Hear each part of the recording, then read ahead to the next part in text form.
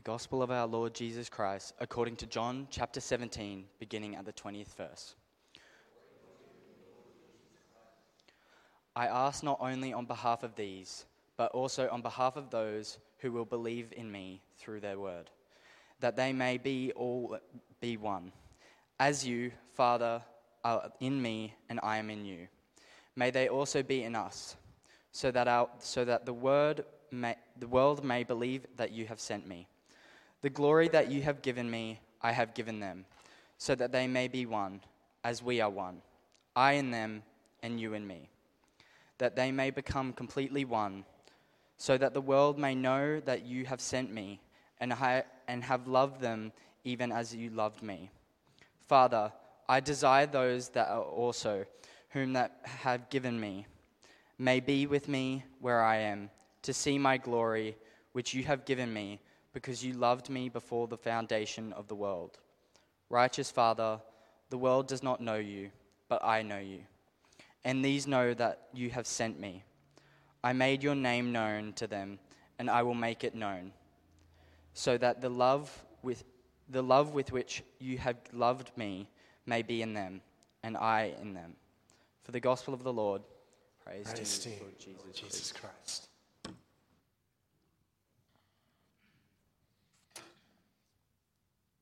Let us pray. May the words that come from my mouth make sense because they are inspired by your name and your Holy Spirit. We ask this in Jesus' mighty name. Amen. Well, if you've just listened to today's reading that Alex so beautifully read and thought to yourself, I'm not sure if I really took all of that in, don't be too hard on yourself.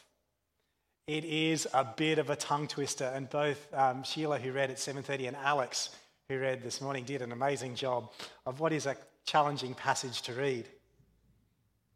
It's actually the third part of a very long prayer that goes for a whole chapter as Jesus prays just before his arrest and crucifixion.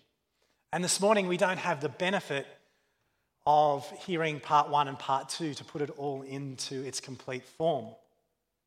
The group of people who originally ordered the Bible readings into a 3-year cycle give us a different part of this prayer on each of the three years of the 7th Sunday of Easter, which is always the Sunday after Ascension when Jesus ascends to heaven. So we get part 1 in year A, and in this section Jesus prays for himself. We get part 2 in year B, where Jesus prays particularly for the 11 disciples who are left after Judas leaves.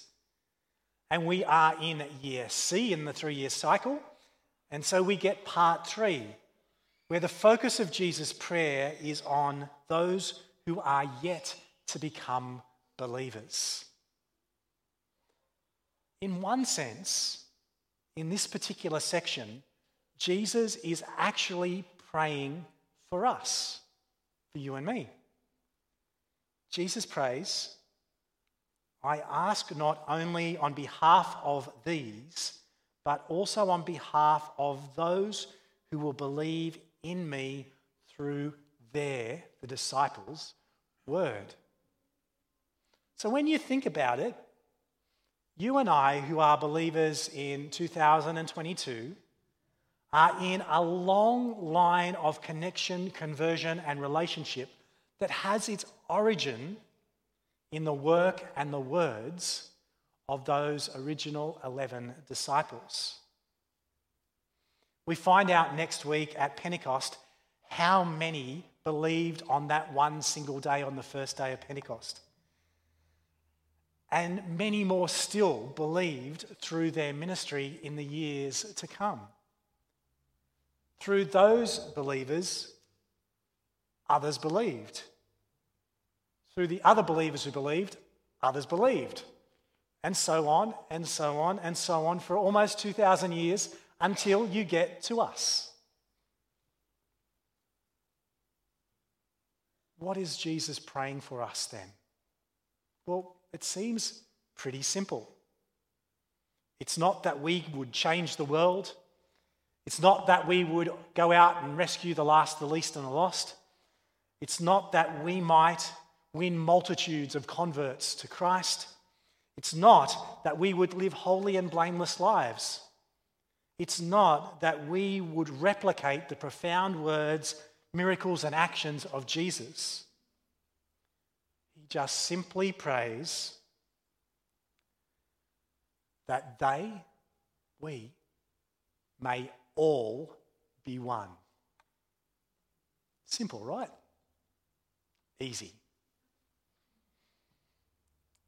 It's not that changing the world, social action, leading people to faith, living lives that are examples to others, and sharing, teaching, and acting in the world don't matter.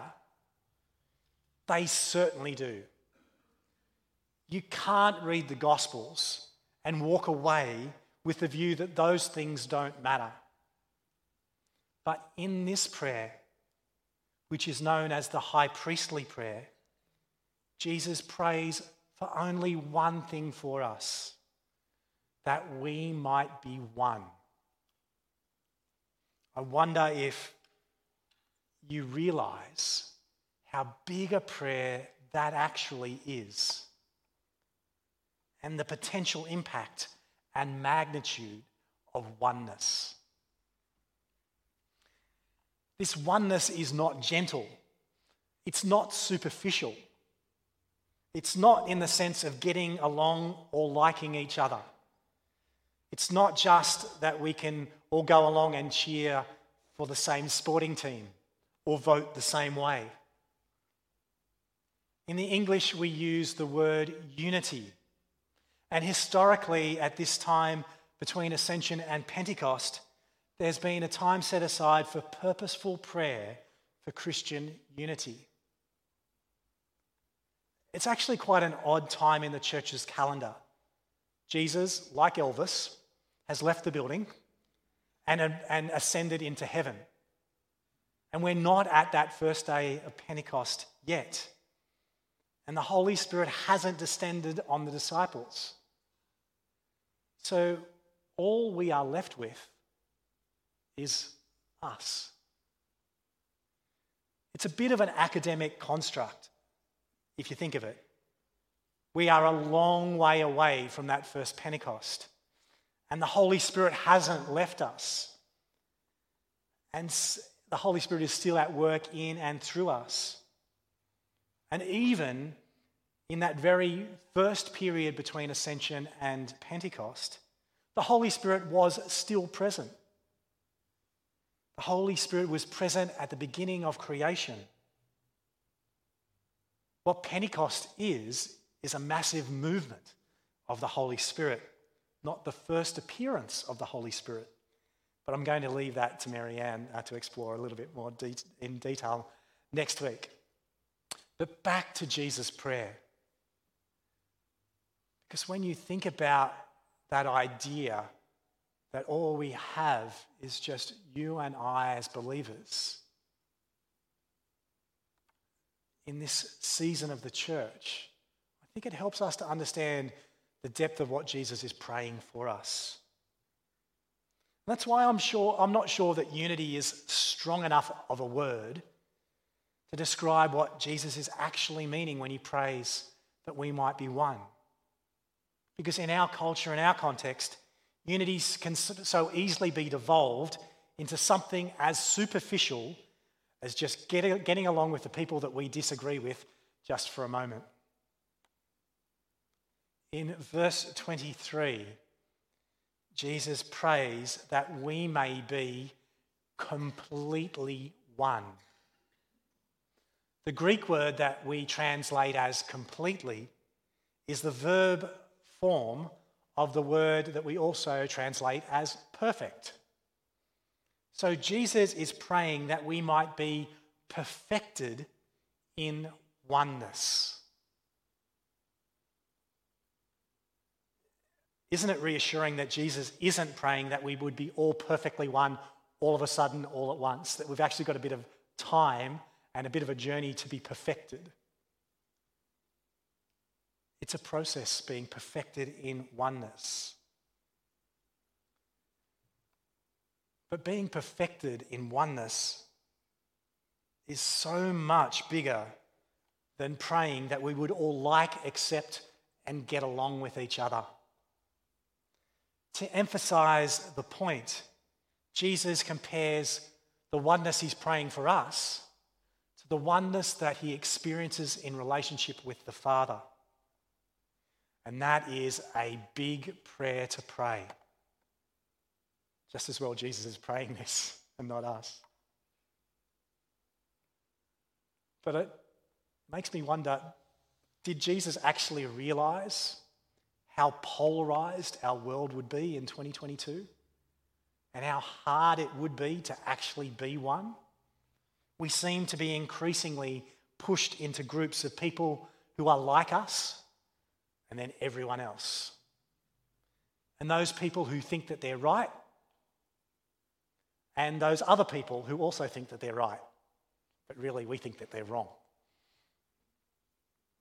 How do you become perfected in oneness in such a polarized world?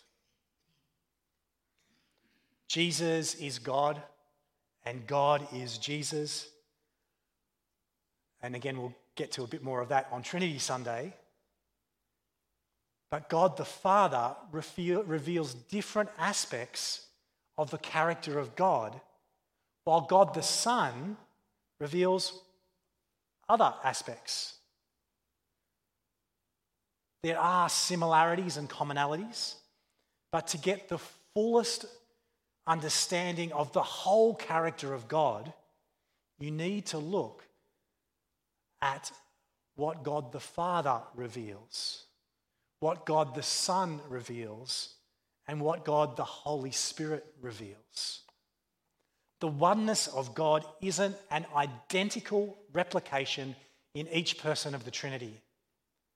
The Father is layered over the Son, who is layered over the Holy Spirit, like a kaleidoscope to reveal the full magnificence of the character of God.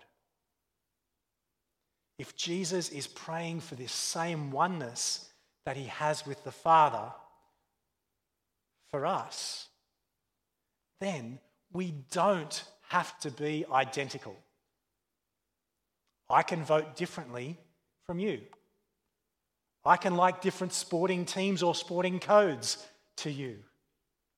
I can have different passions and convictions to yours. I can be good at some things and you can be good at others. But if we are open to being perfected in oneness, as Jesus is praying for us, then it is about both a recognition and a willingness for the parts of my character, the things that I do, and the way that I live in the world, for all the good things about who I am that reveal the great things about who God is, to be layered over the things about you that reveal who God is, which is then layered over the things about the multitude of believers in this church, in this city, in this country, and around the world who reveal in their own unique and individual ways who God is. Until we get this unfathomable magnificence revealed in the kaleidoscope of believers. Can you imagine the beauty of the church perfected in oneness in this way? Is that what we look like now? If we did, it would be staggering. It would be compelling. At the beginning of my message this morning, I mentioned that in one sense, in this particular section, Jesus prays for us. But in another sense, it's not about us at all. It's about those who will believe in Jesus through our word. Think about that for a moment. Jesus prays for the people that we will influence, that might come to faith through us.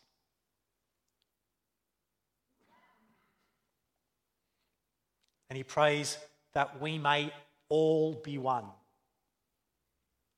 Not just us, not just them, but all of us, all one.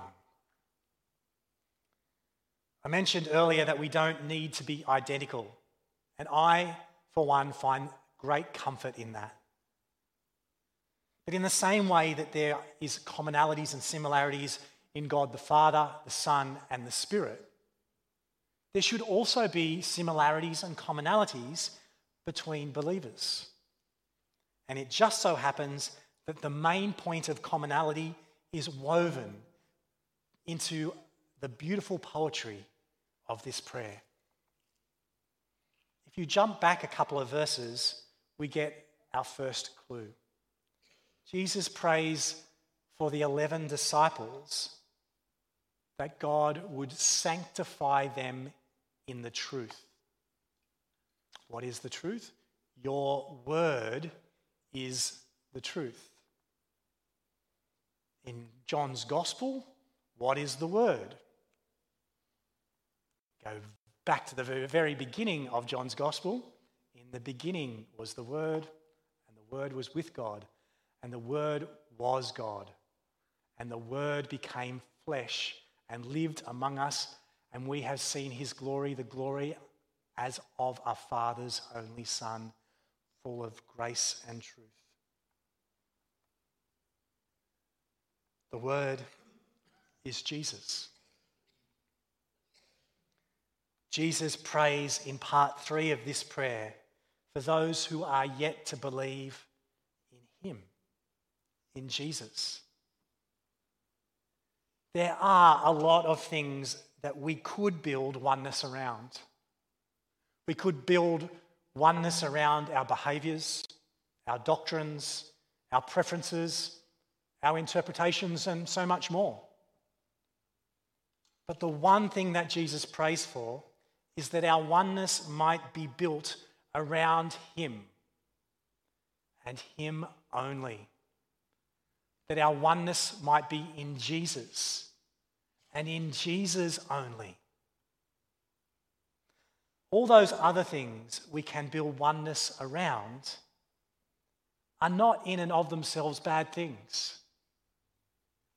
But they can, and they have throughout the history of the church and in the present of the church as well, quickly led to division as behaviours, doctrines, preferences and interpretations will all quickly differ over time across culture and context and basic human difference. But when we are perfected in oneness and in the oneness of Jesus and Jesus only, then that is powerful. That gets noticed. And that can get people believing. What has never mattered more? It's our sharing and showing of the experience and relationship that we, you and I, have with Jesus. I hate to break it to you, but you're actually pretty blessed and lucky that I'm with you this morning, because I had a much, much, much better offer. You see, I had a call a couple of weeks ago inviting me down to Tasmania to spend 4 days with Will Graham. If you didn't know, it's okay. I had to ask the same question. Who's Will Graham? He's Billy Graham's grandson. It was going to be all expenses paid too, by the way. Will Graham's keen to come to the Gold Coast in the future, and they wanted me to be one of 3 pastors to go from the Gold Coast to experience what he's doing in Tasmania at the moment. I actually made my first public declaration of faith at a Billy Graham crusade when I was 8 years old. Yes, I am that old. So, at least from nostalgic purposes, I was keen to go and see whether that sort of thing still worked. Had it changed and how it's changed? And could Anglicans, their unchurched friends and families, actually connect? Things didn't quite line up, and I had to say thanks, but no thanks. And instead, I find myself here this morning preaching on this passage. And as I was reflecting, it struck me that it's actually not about stadiums full of people. That and that alone won't win people for Jesus in a way that's going to last. It's not flashy signs, big buildings, great programs, saying the right words in the right order, up-to-date music, brilliant preaching, and cool people like you guys that will win over the believers who are yet to be. Those things individually sometimes will make a difference for a moment. But if we want to encourage belief that will last more than a moment, that will last for the rest of our lives into eternity, then the one thing and the only thing that I know that will have lasting impact is when my experience and relationship with Jesus is layered over your experience and relationship with Jesus, which is layered over their experience and relationship with Jesus, and so on, and so on, and so on. The good news is that when Jesus prays for the people who are to become believers through our words, it's not just our words alone. It is that beautiful kaleidoscope of the people of God working together by the power of the Holy Spirit, not revealing how good and cool and up to date and how right we are, but revealing the magnificence and the character and the person of God in Jesus.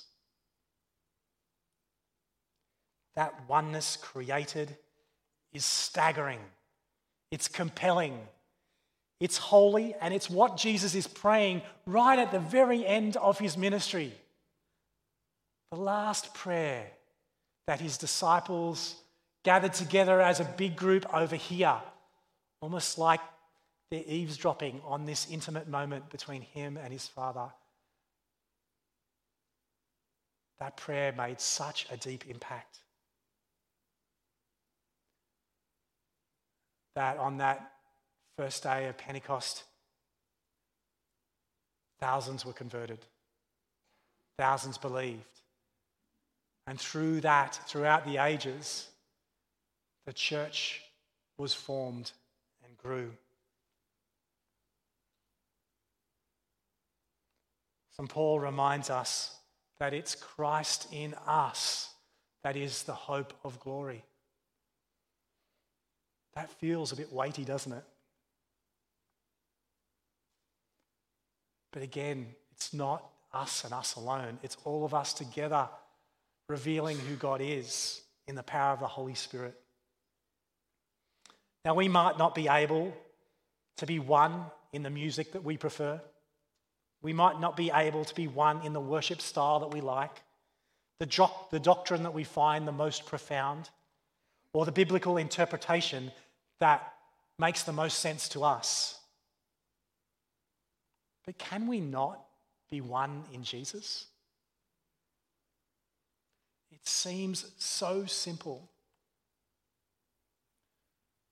But I wonder if our attempts to be one in all those other things crowd out Jesus. Can we get over ourselves and each other and just focus on Jesus?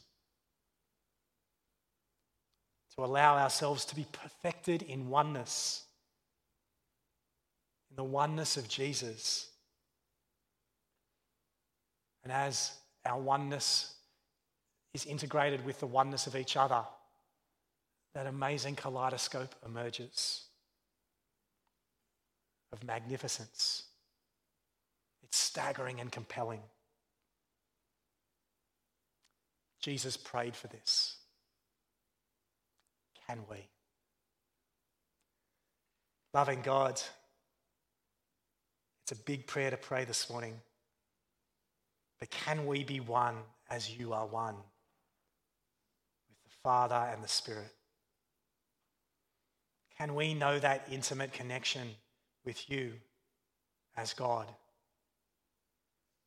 But in our journey of being perfected in oneness, can we realize that you aren't just revealed in our own individual ideologies and preferences?